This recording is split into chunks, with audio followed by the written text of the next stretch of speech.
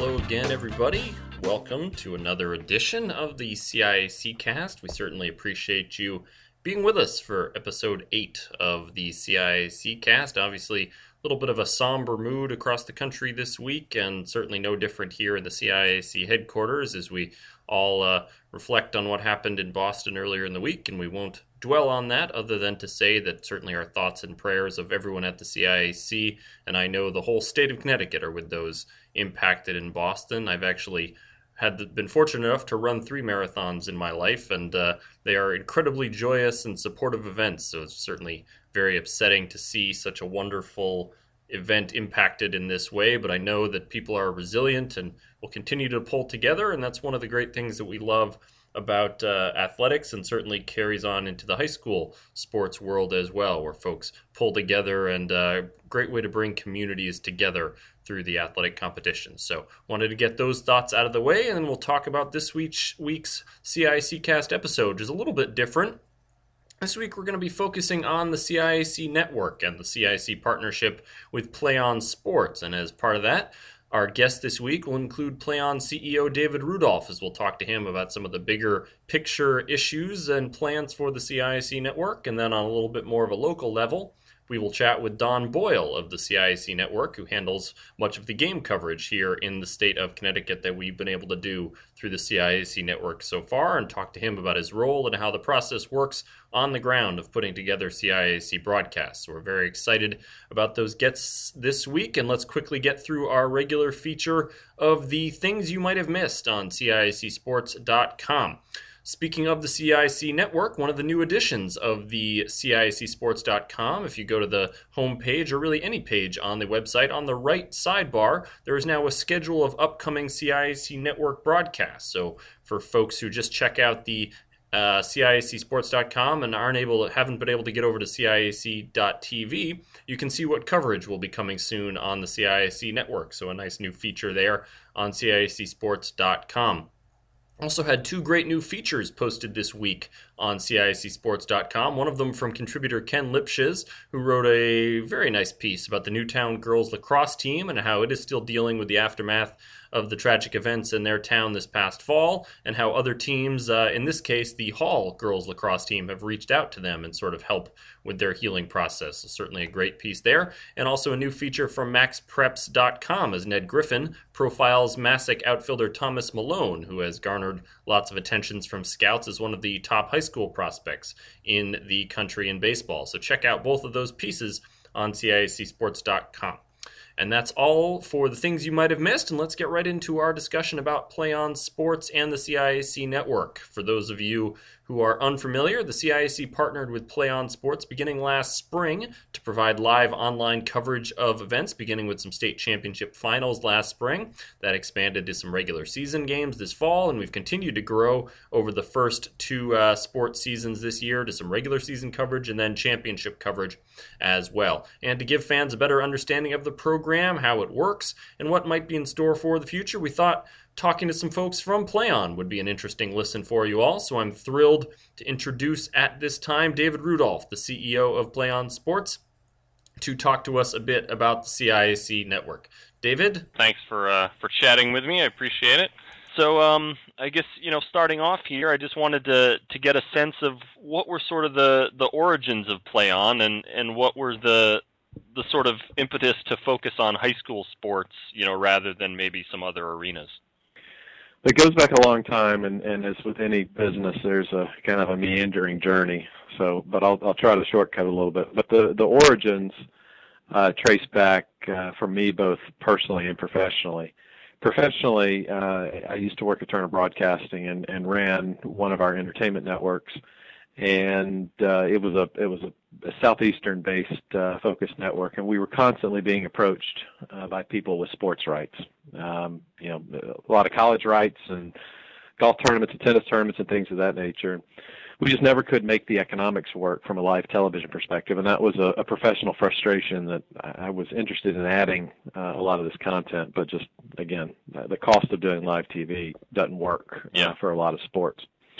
Then on the personal level, I went to Georgia Tech and season ticket holder in a couple of sports and on the board and things of that nature. And there was a Georgia Tech at North Carolina football game that wasn't televised. And it happened to fall on my birthday, and my wife had thrown a birthday party, so I couldn't go to the game. And it annoyed me that I couldn't watch it. So basically those two things collided, and I said, in this day and age of burgeoning internet and video streaming, this was pre-YouTube and, kind of all the things that make video streaming kind of normal today. Yeah. There's got to be a better way to take these events that aren't on TV and produce them and distribute them in a new way. So we started the business inside of Turner. It initially had a college focus, and the first client we had was the Atlantic Coast Conference. The product was called ACC Select. So we commercially launched that about 6 years ago. We ran the business inside of Turner for about 2 years, and then 4.5 years ago, I left and spun the business out of Turner, and that's when we changed the focus of the business from college to high school. Yeah. I would imagine, sort of dealing with some of the state associations, and obviously you have a relationship with the CIAC that we're very, very happy with. I would imagine kind of working with these associations, this was uncharted territory to some degree. How was the sort of process of kind of explaining, what we could do and what the opportunities were, and what were sort of some of the challenges in getting that process started, in working with the states to start making some of this content available? Yep, no, you're exactly correct. And what we talk about is, as we start discussions with a new state association, part of what we're doing is selling, but a lot of what we're doing is educating. Yeah. And I don't mean that in a negative way. This is new. This is it's not only new for the associations, it's new for us. So when we spun this business out of Turner, we actually had a much broader focus than just high school. We were looking at a couple of different applications, and we specifically chose high school because I met a guy named Tim Eichhorst who had a company called When We Were Young Productions based in Madison, who'd been doing exclusively high school at the time for 6 or 7 years. And as he explained to me how the high school marketplace worked and how he focused on associations and what his relationship looked, it kind of clicked for me. Yeah. Like it just resonated. I was like, that's the right model. So we started a partnership with Tim, and that was really our kind of first jump into the high school space. And then from there, we said, hey, we're gonna kind of use your model and see if we can replicate some of the success in the Southeast. Because at the time, Tim was working with Wisconsin, which was his first state, and Michigan. Yeah. And so we kind of came back and said, all right, let's focus on Georgia. And, if we can't get our own backyard on board and make it work, it's going to be hard to sell anybody else. Yeah. So, and it's like with any business, the first customer is always the hardest to sign up. But once you get that, if you do a good job, then your customers can be your best reference. So that's one thing that we do today is, we certainly go and explain what we do and try to spend time and help people understand what the benefits are. But at the same time, we tell them, like, just go call 5 or 10 of your peers who work with us and, get their experience and hear from them what the benefits have been. And so it's gotten to a point now where it somewhat sells itself. Yeah. Because again, as you know, the high school association is a very close-knit group. And, yes. There's a lot of communication between them. So that's where most of our new clients come from, would be, references from our existing partners. Yeah. Now, and this is, I think it's a cliche sort of thing to say, but, once something like this starts, and obviously with technology, the technology, advances and, is moving so quickly, and, one sort of innovation becomes commonplace sort of so quickly, and this has obviously been, we've been working with Play On for almost a year with our soft launch last spring, and already, we've seen the growth in terms of coverage of events. But in your mind, where do you sort of see this going? What's sort of the future like with the CIAC network, maybe in particular, or with Play On sort of in general? What's the future look like with this sort of cooperation and program? Broadly, and this applies in Connecticut, but this is bigger, we see that over the next decade, every single high school sporting event will be broadcast live. That's the macro trend, and that is, it actually has nothing to do with us or associations or schools. That really comes down to two factors, one being technology, as you mentioned at the beginning of this, but the other force is consumers. You know, there's a growing consumer demand and expectation for this. The technology enables it. You know, it's getting cheaper every day to produce content at a higher quality. It's getting cheaper every day to distribute that content. It's getting cheaper every day to distribute that content to a wide variety of devices.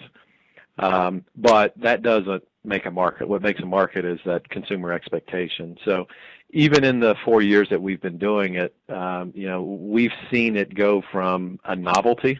So again, you know, people would see it and go, "Oh wow, that's cool. I can watch that game."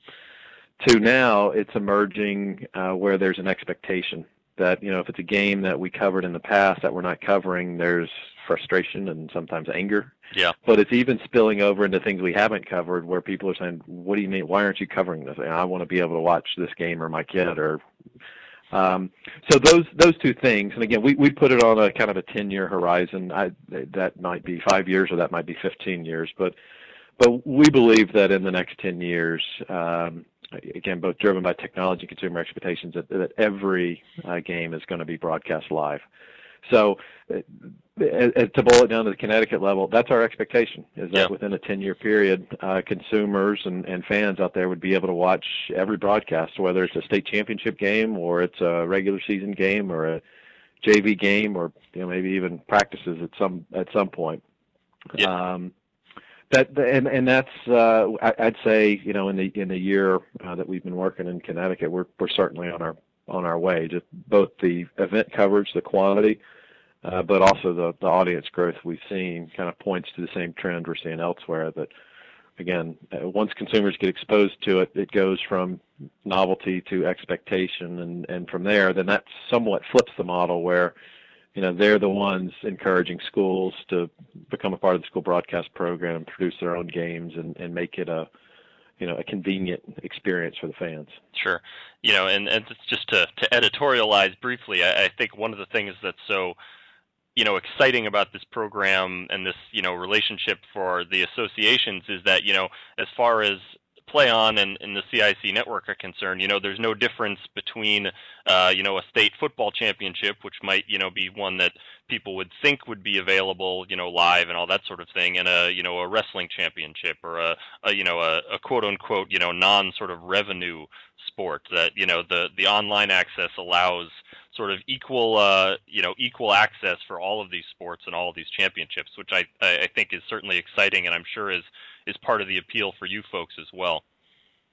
Yeah, and it's a good point. I appreciate you bringing it up. You know, that is an important thing for the association to make sure that the, you know, quote unquote big sports aren't the only ones getting covered, and so because the associations are a partner, that's certainly a part of what we do. But by doing it, what we've also found is a lot of those sports actually are some of our biggest audiences. You know, our nationwide, the biggest audiences we generate are actually for wrestling. Yeah. It's not for football. It's not for basketball. We do quite well with some of the other non-obvious sports. Track and field does well. Swimming does well. In certain states, lacrosse is a very big draw. Girls volleyball is a big draw in certain states. Cheerleading does extremely well. So while it probably started as helping support the mission of our associations, it's actually grown into, you know, a good business solution for us. We look at this is a volume-based business. There's no 1 or 5 or 10 or even 50 events in a state that are the ones to have. Yeah. Instead, you know, we are much more focused on providing a platform and a service that's across everything, so that consumers start to have that expectation of, hey, if I want to watch it, it's there. So we measure things more around volume and quantity of events than by, you know, specific events and individual audiences for those events. Sure. Yeah. I'll sort of team up on the next two questions here because I think they're probably the two that maybe come to our office the most. So I will sort of redirect them here just to sort of get your view on them. One, probably the biggest change, at least initially, from the sort of launch of our CISC network was this winter. During the winter season, we moved to a subscription model. So I guess the first question would be sort of what was the impetus for that change, and what do you see as the benefit for the fans? And then sort of the second question, which is I see as sort of tangentially related, and this we get asked this all the time, and I'm sure you folks have data and have studied this, is, do you see an impact on attendance, with in terms of games, now being available live? Have you seen that ends up impacting, attendance at contests? So I'll sort of team up those two questions for you. All right, two good questions. I'll tackle the subscription piece first. When we first launched this business 6 or 7 years ago at the ACC, we initially launched with a consumer subscription model, very similar to, as you mentioned, what we rolled out this winter. And it was very painful then. And some of the lessons we learned then we've applied, but also what we've noted is that the world of the internet and the world of broadcasting live content on the internet has changed dramatically in the last 6 or 7 years. Again, Yes. As I mentioned, when we started this, there was no YouTube. I don't know, YouTube is a free product, but it is normal now for people to not only watch video and live events on the computer, but increasingly to watch them on other devices as well. Yes. As that's happened, what people probably don't realize it is most of the video, absent YouTube on the web, and especially live events, is under some sort of a subscription model. Yeah.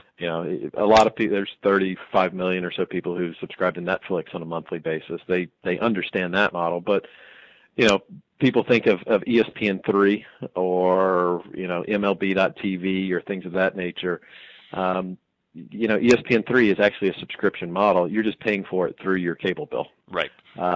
So we have known from the beginning that high school sports, what it has in common with other sports out there is that last word, and it's sports, and it's live, and there's an expectation from consumers around a quality of coverage and a quality of viewing experience. That it doesn't mean we've got to have 50 cameras producing a game like an NFL game, but it's got to be a quality broadcast in order for it to be a good viewing experience for fans. Right.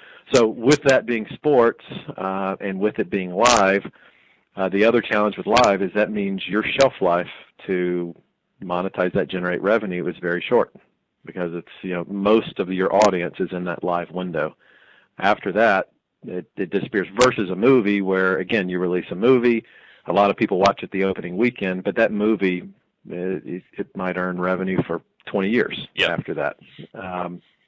Sports, it's a very narrow window and a very short shelf life. So with that, we knew that we were going to have to follow similar business models that have worked in every other sport. And if you look at every other sport from pro to college, you've got to have a dual revenue stream. Yep. And it's a dual revenue stream of subscription and advertising. We, early on, wanted to not put subscription in place because, again, what we wanted to do is expose people to the content. We wanted to learn a lot, again, from, wow, look, a lot of people are watching wrestling, and maybe we need to emphasize some of the other sports like that. But we also knew that as this grew, we would have to make the move to adding a subscription component. And so we started this winter because there's a bunch of different models that are kind of out there. One being what we refer to as authenticated subscription. It's also called TV Everywhere or Over the Top, and that's, again, where we would form a relationship with a Comcast and a Time Warner Cable and a DirecTV, those existing distributors that people get their video content from. Right. They would pay us a monthly license fee for their subscribers to have access to it. And in return, they would provide that to subscribers as a part of their service. Yep. And that's a model that's in discussion and in play, and very well could become a reality. But at the same time, as if something like that were to start rolling out, what we couldn't have happen is, let's say we did a deal with Comcast. I don't know the distribution makeup in Connecticut, but I'm assuming there's a lot of homes that don't have Comcast subscription. They have some other provider. Sure. if we said to those homes, I'm sorry, you don't have it, you have no access to it, that would be a challenge. Yeah. So what we are pursuing is there will be a subscription access to the product, what we call consumer subscription, very similar to Netflix or Major League Baseball's online product. And then, if there becomes in the future we call authenticated access to it, then that would just overlay on top of the consumer subscription. Now, as we introduce subscription, this is, again, it's been a learning experience for us in terms of what are the right packages that people want to buy in terms of day and week and month and the different price points. And there will be constant tweaks to it as we look to make the consumer experience better, and we will continue to make some content free. Yeah. Currently the on-demand product is available for free. But the other big picture is, as you said a minute ago, on the technology side of things, there is a kind of growing consumer expectation that they can watch this content whenever and wherever. Yeah. And right now, to stream this content to PC is not that big of a technical challenge. To get this to mobile devices is a very complex challenge because of the different formats it has to go in and sizes, and it's called transcoding. It's an investment that we have to make, and then now there's an expectation, or people want to be able to watch this on their TVs through over-the-top services, whether it's a Roku or a Boxee or Xbox, and so all of those things are things that we want to provide, but we've got to have a revenue base to support it to allow us to continue to make those investments. So it's a long-term play. It's not being done kind of in the short term just to try to extract as much revenue with it. We understand that there comes an expectation from consumers that there be a great experience around that not only watching that event has got to be great, but their whole experience interacting with the product has got to be great. So as we go forward, we'll continue to invest in new products and services and new viewing experience. So just to give you two quick examples of those, one thing that we are slated to launch this fall will be a service where viewers will be able to clip live highlights on their own while they're watching games and then distribute that through social media. So we currently do that now on our end, but if I open this up to consumers, different fans are going to clip different things. Maybe it's their kid or someone they know. They would probably clip a different highlight than we would clip. But to give consumers that experience, to really personalize it and then share that with people through their social networks is a enhancement. Another one is, as you get into postseason time and playoffs, many times there's a lot of concurrent events going on. So we'll be launching a multi-screen experience where instead of just watching one game, you can pop it's currently designed as a 4-screen experience, but you can pop in up to 4 different games and swap those out and kind of keep your eye on multiple things that are going on. So that's an example of just kind of 2 things that are in the pipeline in the near term that we'll be launching to continue to enhance the consumer experience. That's great. The second question, remind me again. The impact on attendance. Yep, much debated, Yes. as you know, and I have a philosophy on this, but at the same time, I'm quick to admit that I don't have a lot of data to back it up. At the same time, I don't think there's a lot of good data out there either way. I think a lot of folks have opinions and hunches on this, but nobody really has a lot of concrete evidence to back it up. What we talk with associations is that media exposure, as you look at the history of sports industries, media exposure has not contracted attendance. It actually has expanded the awareness of the game. It's expanded the number of fans, and it over time expands the attendance as well. Whether you want to look at pro sports like the NFL or Major League Baseball or even at the college levels, attendance is at an all-time high while media exposure is at an all-time high. Yeah.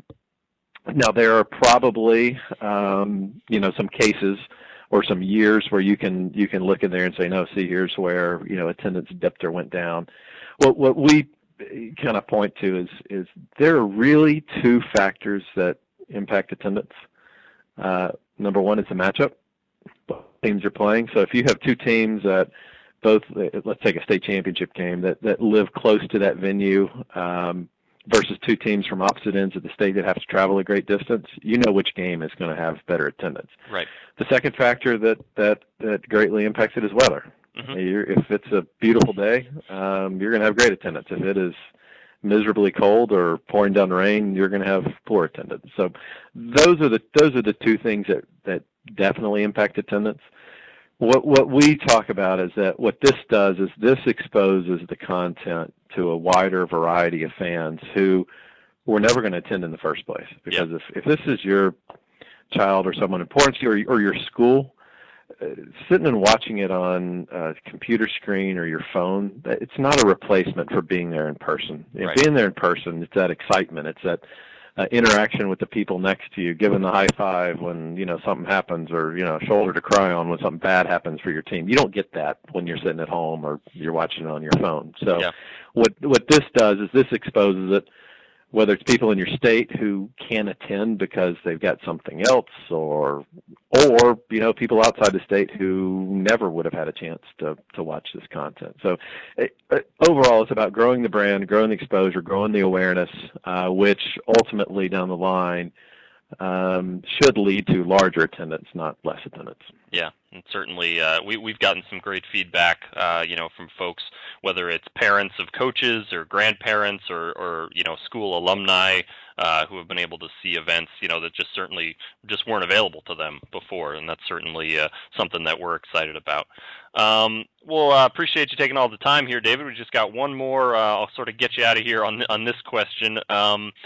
You mentioned earlier the school broadcast program, and I think that's something that our listeners would certainly appreciate knowing a little bit more about, whether they're coaches or school administrators or students. Can you talk a little about the school broadcast program and how schools can get involved in it, and sort of what exactly it is you folks are doing with that program? Yeah, I'll give a little historical perspective as I talk about it. So again, I'll go back. Our focus is on broad coverage.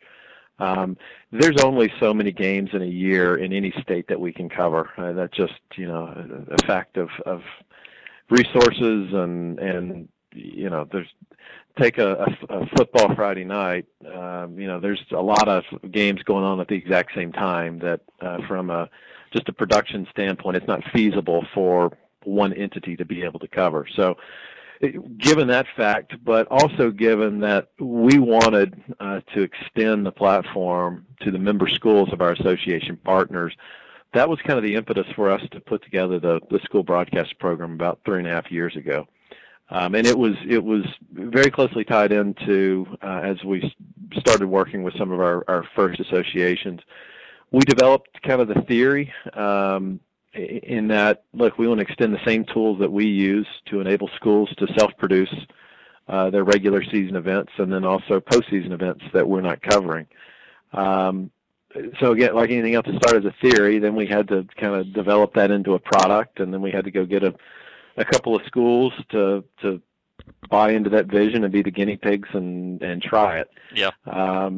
And we have learned a tremendous amount over the last couple of years, to the point where we're obviously continuing to learn. But at this point, we have over 500 schools who are participating and producing content and are using it in a wide variety of ways. So it initially was focused on giving schools a platform to produce their sports events, and right. Schools obviously continue to do that. But the amount of content that schools are producing that's non-sports blows me away every day. I just looked at what we're producing today, and I think there's, when I say we, what's kind of going through our platform today. Most of the content from today is actually school-produced content. And I think it's, close to 100 events or so today. I bet it's close to a 50-50 split between sports and non-sports. So oh, wow. A lot of schools are using it for their daily newscast, or, schools have different kind of names for it. Sometimes they stream those live while they're also being broadcast live within the school. Sometimes they're just putting them up for archive purposes. But sure. They're doing plays, they're doing meetings, they're doing, we had one of our schools in South Carolina just won a big award that they did a community. It was a debate around an election, and they again used their broadcast platform to be able to, and partnered up with a local newspaper to cover these debates. Not an in-school debate. These were people running for city council or something along those lines. So they're using it beyond just cover school events as well. Which again, it's the value proposition of schools is we're giving you the platform. We're going to give you the tools. We're going to make it easy. What you do with it after that is up to you. Sure. So I'd say at the top end, we have schools that produce over 500 events a year. Oh my! And again, now that's much broader than just sports. And then we have schools who use it to produce maybe 20 or 30 events a year that are heavily focused on schools. So again, what it provides schools with is the ability to generate exposure, the ability to make it convenient for the fans and for the community. And again, this is where parental expectations come in. Is once they see it, they're like, "Okay, if that school's doing it, why don't we have this at our school?" Sure.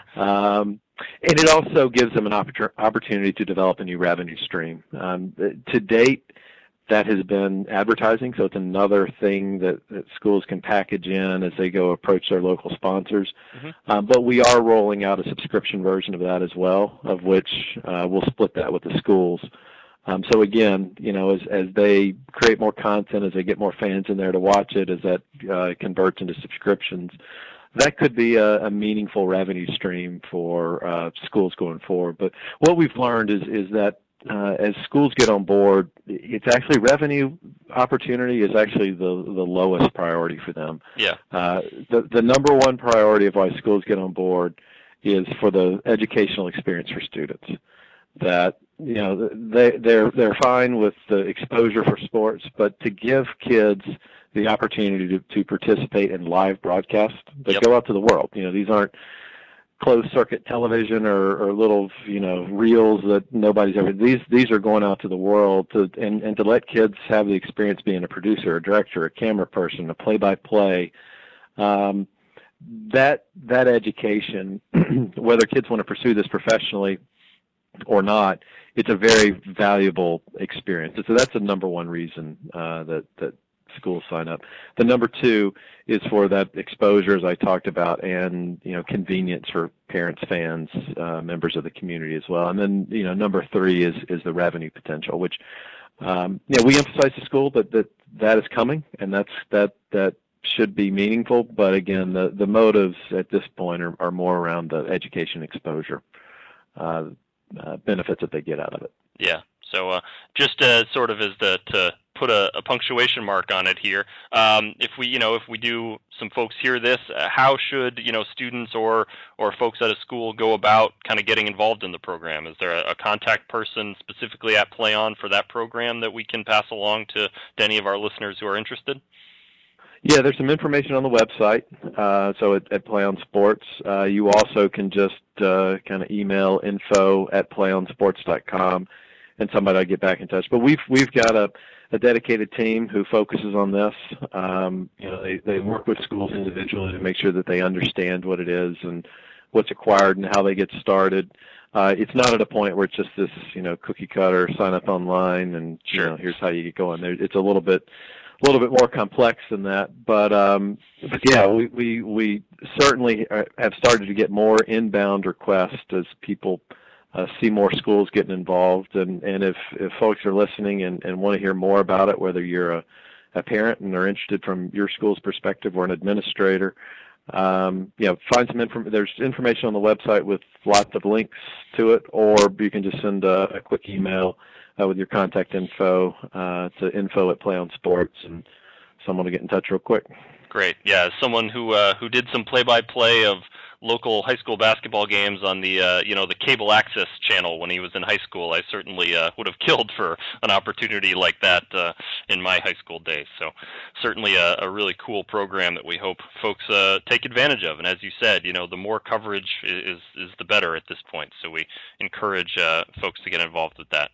David, we greatly appreciate your time here, taking some time to chat with us about all the exciting things that PlayOn is doing and the sort of burgeoning relationship with the CIAC and the CIAC network. We encourage folks to check out Play On Sports website as well as CIAC.tv to see all the great options that are there for us. But we really appreciate you taking the time to chat with us today. Thank you, Joe. I appreciate it. All right.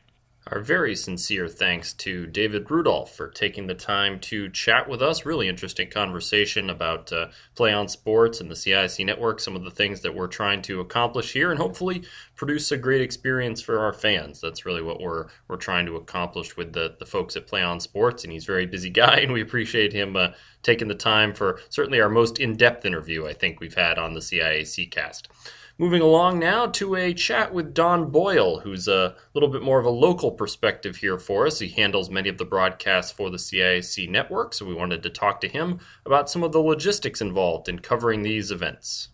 So I'm happy to have with us here in the office, in the CIAC offices with me, a chance for an in-person interview with Don Boyle, who's a fellow that our CIAC network fans are certainly familiar with from some of his broadcasts, and he joined us for an earlier podcast discussing hockey championships. But we're happy to have him here with us today to kind of talk about the CIAC network from sort of the more logistics end. We spoke with David Rudolph of Play On, but we're going to talk to Don kind of more about on the ground, getting the broadcasts on the air and all that sort of good stuff. So Don, thanks for being with us. Joel, it's nice to be here, and I'd love to be in this beautiful office here in Cheshire as always, and always get a free meal out of it. Well, that's exactly right. That's the good stuff coming up later. So let's talk a little bit, as you say, you've certainly been on the ground with this project really from the beginning of the CIAC's partnership with Play On. But talk a little bit about your sort of background just in broadcasting, how you got into it sort of from the beginning. How about that? We'll let the folk kind of know who they're hearing from here. Well, I'm getting a little long in the tooth, so it's a long story, but I'll give you the short version. Got into the radio business a long time ago, and I was actually at the University of New Haven, broke my ankle playing hockey. I had a chance to work with the radio station as I couldn't suit up to play, obviously, and kind of fell in love with radio at that particular point. Eventually got a job in Massachusetts working for a couple of different radio stations, and then I was lucky enough to get a contract to call Harvard hockey and basketball games, and started my own radio station network with about 4 or 5 stations involved at one time. And then the fast forward ahead, I ended up marrying my old girlfriend, who I met at the University of New Haven, and moved back here to Connecticut about 9 years ago, and really had this dream to start an internet-type radio station at the time, and eventually evolved into a little video work with some of the guys that I had met at different venues throughout the state, and things are moving forward, and Play On really took the idea that I kind of had, not that they didn't have their own idea, and not saying that not unique, but they really expanded upon this video platform, and they've done a terrific job with it. I really enjoy working with it. So. Yeah, it's certainly it's been an exciting few months here for the CIAC with this sort of burgeoning partnership. So obviously, that background you talked about, the sort of internet piece comes in at the very end there for the most part for you, or in the last few years. As you've sort of been going through this, and you've been, served as both the on-air broadcaster and, working obviously the technical, things behind the scenes. What are some of the challenges that, the internet broadcasting, presents as opposed to sort of more the standard, radio or television broadcasting that you had done in the past? Yeah, radio is just a certain beauty to it, even if it's just internet radio or traditional radio, as you might take a look at it. When you move into the world of video, all of a sudden now you're starting to apply a lot more preparation, a lot more thought process going into that preparation on who's going to run your cameras, the quality of work that they can perform for you. Sure. I'm accustomed to using a lot of students, which I think is terrific because we're in a video world now, and it's a great chance to introduce these young guys or girls to what video is all about and how you can use it. So, from that standpoint, overall, it's an interesting challenge on the video side. You need more people. I think that's the biggest part of it. And then, old arenas and stadiums, football stadiums, high school football stadiums, and baseball fields, there was never a thought that video would be so prominent. Yeah. So you go into facilities, if it's not the Mohegan Sun or the Ingalls Rank and things like that, where you really have to work around the obstacles of the infrastructure, which is interesting and challenging. Sure. Yeah, absolutely. So you talked a little bit about that preparation, which I know is a huge part. Having worked with you leading up to some of these events is just a massive part of this. So if you could just talk a little bit about sort of. So say it's a Monday or a Tuesday, you're doing a game, this coming weekend, kind of walk us through what's going on sort of leading up to that game, and then even at the day, the day of the game, and getting that broadcast on the air. Well, what I do is I pray a lot, and hopefully everything works out all right. One of the deficiencies, and I'll start from there, like if you watch an ESPN broadcast and you go, wow, on all those graphics, there's 80 to 90 people working on those graphic packages behind the scenes and getting them ready. So we certainly don't have that type of help. So we keep the graphic part of it pretty simple. Right. I really don't worry about too much other than a scoreboard. You try to do a site survey. So you go out to the facility and a couple of days in advance and try to map out where you're going to put your cameras, where you're going to run your cabling, in keeping safety as the utmost concern, obviously, so somebody doesn't trip over that stuff. From that standpoint, now you can realize, geez, I can do a 2 or 3 camera shoot, where the broadcast is going to set up. So you try to answer all those type of questions, and you try to go out and find your personnel that fit those roles, depending on the budget, because it's a little more expensive. That's another part of the video side of things. I mean, cameras can be expensive, $3,500, $7,000, right. Or as little as $400. And the little $400 cameras do a decent job now. But the biggest obstacle to overcome would be the internet connection itself. For some reason, we've had the internet around long enough here in the United States that I don't know why it's just not better wireless connections at all high school facilities that we go to. It's mind-boggling. But 4G cards work, like Verizon's 4G card with the little plug. I use that all the time. You're really starting to see a whole lot of improvement there. So that part of the puzzle is becoming a little more easy to overcome. But that's still the biggest challenge, because you need that pipeline. Yeah, absolutely. And as you said, it's certainly as our schools and our venues sort of start to expand and we try to do more and more of this coverage. I think that's really the X factor that we run into is is it a school provided internet? Is it something that you're going to have to do with the Verizon card and things like that? So once you get to the day of the game, what's kind of either if you, let's say you're doing the technical aspect, you're not going to be the on-air talent for that day. What's sort of the process there as you kind of get to the game day and you're ready to go? How's all that sort of coming together? You squeeze your production van, because we're lucky enough to have one of those, into a small little space without putting any more scratches on it. That's obstacle number one. Once you get over that, you set your truck. I use a piece of equipment called a TriCaster more often than not, which gives you an opportunity to switch multiple cameras, and also takes all the graphic feed. So you'd set that head end up. Then you'd run your cabling. Use baseball, for example. You might want to use the first and third base, locations. Set up video guys there. You put one behind home plate, because it's very difficult at most of these stadiums to get that custom center field shot that we love. But so we go behind home plate with that. You kind of you have a little pre-production meeting with your camera operators and your directors and your other technical people, and you kind of go over their roles, so they have some expectation of what they need to do. They have an idea of what they're going to do. One example, say the first base, camera guy, he might be shooting the pitcher's mound, all right-handed batters coming up to the plate, from the second base over to the left field line and covering that part of the field, and vice versa on the third base side. So you try to give these the camera guys a little direction on where they're going to go, what they're going to be pointing at and shooting. So, but then you kind of just remind them not to over zoom or over pan or tilt the camera in certain ways that becomes disturbing to the viewer out there. So nice and smooth and easy. Okay.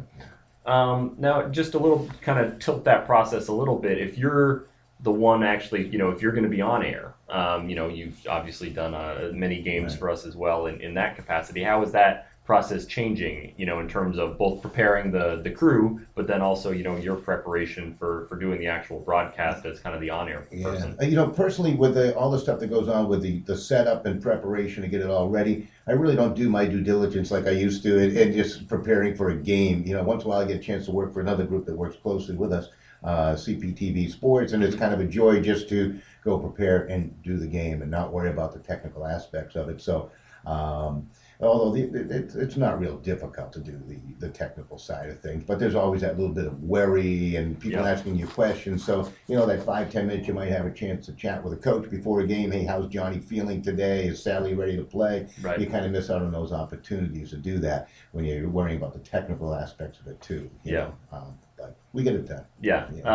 Now, one thing, obviously, we're talking primarily about, live broadcasts, but, one of the things that we have done and hope to continue to do, at least until we have the capability to do, kind of all live, we've done some sort of coverage, sort of post-event, kind of wrap-up coverage, sort of a package, if you will, things like cross-country championships or swimming and diving championships. How is that process? Obviously, there's more post-work, I would imagine, but can you kind of walk folks through how that process goes, when you provide sort of our post-event coverage of things like cross-country or swimming or that things like that? Or the unified sports Sure, stuff that we absolutely. do, which is really a joy, which that's terrific. I think the state has certainly they've been a leader around the country here on how it should be done with unified sports. So and we do a lot for them with that. But basically what you want is two good camera guys that have a little bit of a creative mind. Okay. So you want, but you still want to set them up with some direction. You're going to interview X person and B person and C person, and we're kind of looking for this theme. Sure. With this little piece we're putting together. So you want to create a theme prior to you have a little sit down again with your camera operators on what type of shot you're looking for. If it's bowling, you might be looking for that the reaction to knocking down the pins as much as the pins being knocked down by the bowling ball. You know? Which was kind of interesting watching the Unified a couple days ago doing that, so it's fresh in my mind. Then after, you're right, a lot of post-production. You take all of it, you suck all the video into your computer program, whatever program you use, and just kind of find the shots that you might feel as though some would be interested in watching, over and over again, and then you add some music to it, and you stay within your theme, and hopefully you got a piece that people will enjoy, or at least learn something about a particular sport or an event that took place. Yeah, just in terms of rough, how long would you say roughly that takes you, the sort of editing and putting it all together? Yeah. How long does that process take, just for folks who aren't familiar with it? If you do a good job with your shoot, with the videotaping that you do out in the field, it's not too bad on the other end, because you actually have a little format put in place. Sure. And the first time you do anything, the longer it takes. And then after that, you kind of have your little formula, so you know what you're looking for, so you can zip through a little more quickly. But to answer the question, I guess, if the event's probably 3 hours, you're probably there about 30, 40 minutes prior to do your scene setting shots, and then the post edit, where you do all your editing, anywhere from 4 to 8 hours. Sure. Probably a good day, and you probably split it up over 2 days. Because you always have, even when you do, I know you do a lot of writing, Joel, you look at something the first day, that's pretty good. You look at the second day, wow, that's really bad. I need to fix things. So I'm all too familiar with that feeling, unfortunately. And even with my limited editing of this podcast, it certainly, we'll come back the next day and wondering what the heck I was doing. Right. So, I'm always sort of fascinated to ask, people who have been involved in these professions for a long time, and you sort of are out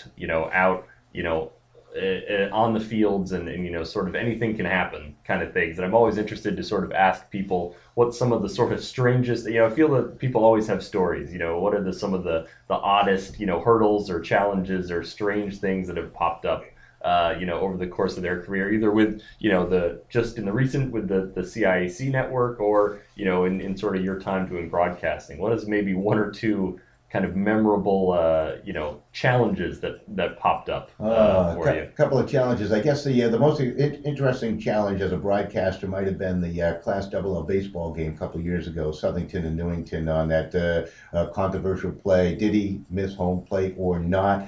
From a broadcaster's perspective, is how do you handle that? Sure. There was so much going on. You got this kid running off the bag at second, thinking he won, so he's out of the baseline. Supposedly the ball may have been thrown into the stands, and it was like to try to decipher all that and remain composed and try to paint the picture.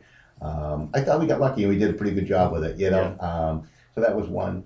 Another one recently was the goal at the red light, as the green light came on, that ended the Division II championship game for the CIAC, which was a spectacular game. Sure. Another challenging moment from a broadcasting standpoint, not to get overwhelmed by the situation, just try to paint the story. And I thought we were okay with that one. I think the experience of the baseball game helped out in that one. And the officials got it right, I thought, in both cases. The team that should have won probably won in the long run.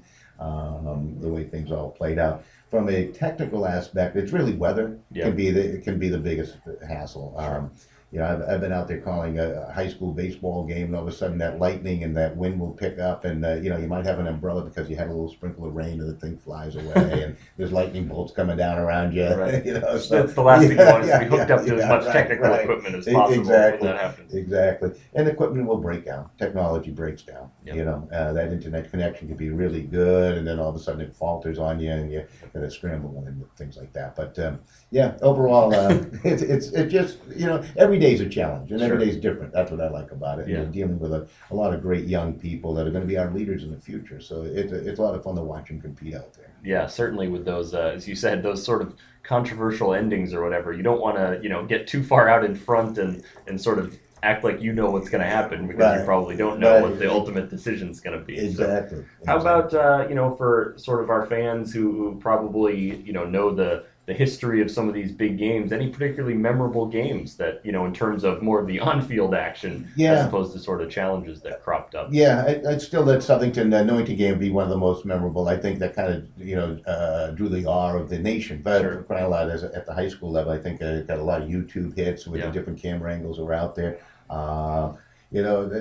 To me, every game is memorable. Yeah. It really is. I enjoy every single one of them. I really can't say that this one was much more outstanding than another because all of a sudden I'll think about, why didn't I talk about this game? Sure. So, whether it's a regular season or a championship game, I purely enjoy them all. So I know I'm kind of skating around that one a little bit, but So I mean, I'm kind of encouraged for our listeners. What's your sort of, if there is, I'm sure there is no such thing as kind of an average week, but I mean, how is, your sort of schedule? How does your schedule break down, in terms of number of games you're doing? I know you cover more than just Connecticut for the Play On folks. So what's your sort of schedule like, as you try to cover as much as you possibly can cover? I know. Yeah, the schedule's crazy. It's very difficult to get in that exercise program. You might want to, go for a run and do that consistently 4 days a week or eat properly. It's a little bit difficult because you're all over the place. You mentioned, we Play On now expanding into New Hampshire and Rhode Island, covering their championship games. I might leave at 3:00 in the afternoon, head up to Rhode Island. It's 10:30 at night, and you're coming on back. That's the biggest obstacle. Is trying to create that normal side of the normalcy in your life. I think or with your family and things like that, because you're out 3, 4, 5 nights a week. Yeah. A lot of sacrifice on weekends too. Mm-hmm. When I talk to young folks who want to get into the business, whether it's behind the scenes or as a broadcaster, I said, you really got to commit yourself to this. You got to go beyond the call of duty. You really do. And you be there when you don't want to be there. You got to give up a lot of time and your weekends. Your Thursday nights, your Friday nights, your Saturday nights, your Sunday mornings once in a while, and be prepared for that if you really want to make it in the industry. It's not it's certainly not 9 to 5. Yeah. But that's one of the great things about it. I love it. Yeah. Nice thing is I don't have to get up real early in the morning for the most part. And do That's much, good. That's sounds ideal for my wife. Right. She would avoid those mornings. But it's certainly the 9 to 5 is not, and particularly as you said, the weekends. You can just they just get swallowed up with all the competition. You talked about working with future broadcasters. I know we spoke with David about the school broadcast program with Play On, and that's something that they're very excited about, and we're certainly hope that folks in Connecticut take advantage of. You are sort of one of the implementers, if you will, of the school broadcast program. Can you talk a little bit, just about how the process works when a school says we want to become a part of that? I know we've got a couple in Connecticut that have sort of started either laying the groundwork or really have started doing some of the broadcasts. How does that whole sort of thing shake out? Yeah, it's interesting. I appreciate the opportunity to talk about it a little bit because it's something when I first started my website a few years ago, I really wanted to put into place here in the state of Connecticut to give each school an opportunity to broadcast their own games, or other events. There could be a school play or the graduation ceremonies. I know I've covered the graduation ceremonies now for Notre Dame West Haven and West Haven High School over the last 4 or 5 years, and it's well received and it's just terrific. So it doesn't have to be just sports, but with the broadcast program, it's really an opportunity through PlayOn, which has a great back end that saves you a ton of time. Yeah. I mean, the way I used to do it, I used to take an hour after every game to upload it onto the website so that people could watch the on-demand or the rebroadcast of the event. They've solved all that with a great support system in the back end for just about any question you have. So their streaming platform is solid. It works well. You can work with simply one camera, nice graphic package into their software platform that makes it look nice. It's just a matter of getting the schools to step up to the plate now and embrace this. Yeah. And which is not easy because every school is fearful that am I going to have the adult supervision there that I need? A 3 or 4 or 5 kids going to grasp this and take it to the next level. Do they really want to? Because again, we're talking about that commitment factor. There's always that commitment factor. So that would be the biggest obstacle, overcoming that commitment factor. But I would urge every school out there to contact me or contact PlayOn, and then you'd have to see me. You're not avoiding seeing right, exactly. And we can set you up. It's pretty easy, It's as simple as a computer with a software program built in, a little video converter card that takes it from a digital signal or an analog signal into a digital signal and puts it into your computer, and you're up and going. So it is really that simple. Sure. So it's not overly complicated for those folks, I think, that are a little leery and want to stay away from that regard. I think it's terrific. Yeah. Perfect way to raise money for your booster clubs. I mean, there's so many things that you can do. It gets away from that old traditional, magazine style or program style advertising for your local community business out there. So I think it should be great. Yeah, and I think, what's so great about all of this technology in a lot of ways, and I was going to talk about this with David a little bit and didn't get a chance, it's really an outlet for creativity, I think, exactly. Because you can, it's one of the reasons I love writing, for the web, because, you're not restricted by, length or anything like that. You can sort of, it can become what you want it to be because the technology will allow it to be that. So you sort absolutely. of, if like you said, you want to be broadcasting school plays or whatever it is, just if you've got the sort of willingness, as you said, the kids who want to put in the time to do it will be able to really, get rewarded by it. Oh, absolutely. I know, I know a lot of people know that I actually do an awful lot of work with Notre Dame West Haven, embrace it, and in my opinion, done it right. Maybe it's the fact that I'm there a lot that helps with that, but on their administrative side, they have decided to make a commitment to it. They raise enough money to pay the bills, so to speak, to do the broadcast, to purchase some equipment, and it doesn't affect the school budget at all. They go out and they find the folks who support it through advertising through their GoGreenKnight.com. So that opportunity is out there for every school, and if they can do it, I know every high school out there can do it. Especially these schools where they have the pay-to-play program. Mm-hmm. It's a great way to get your community involved. They get something back.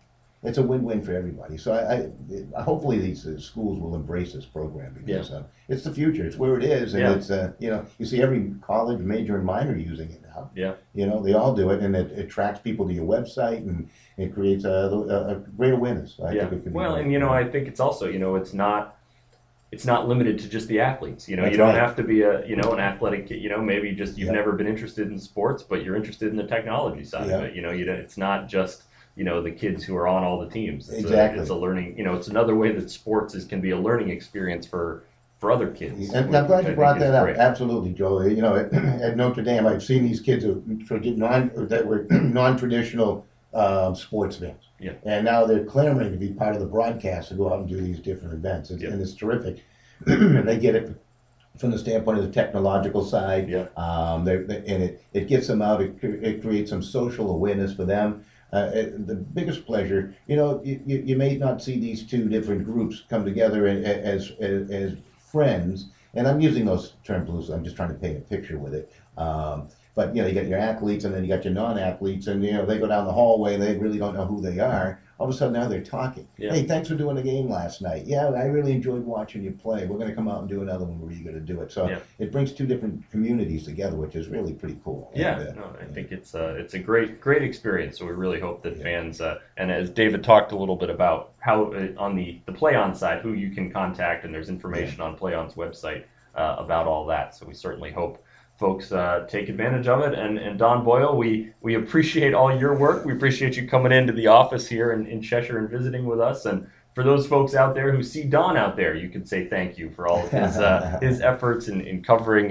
He's been a great resource for the CIAC in covering all these events, and I know he'll be very, very busy with the spring sports picking up in the next few weeks. So Don, appreciate you coming in and chatting with us and telling us a little bit about your what you're doing out there on the road. All right, thank you, Joe. Thanks very much to Don Boyle for coming in and chatting with us. Love getting his perspective on how the CIAC broadcast and the CIAC network come together, and really appreciate his insight. And we appreciate you listening in with us this week. A very long episode of the CIAC cast. I hope you enjoyed it. This look at the PlayOn Sports and the CIAC network and how that relationship and product may be coming more to you as we go forward here and continue to expand the things that we're able to provide. So we thank you for joining us. Remember, you can follow the CIAC on Twitter at CIAC Sports. You can check us out on Facebook, facebook.com/CIAC Sports. And then, of course, you can email the CIAC cast at ciaccast@casciac.org. So certainly send along your emails. Let us know if there's issues or topics that you'd like us to address, or just any questions that you may have for the podcast, and we'll get to those in perhaps a future edition. So thank you very much for joining us. We'll be back again next week here on the CIAC Cast.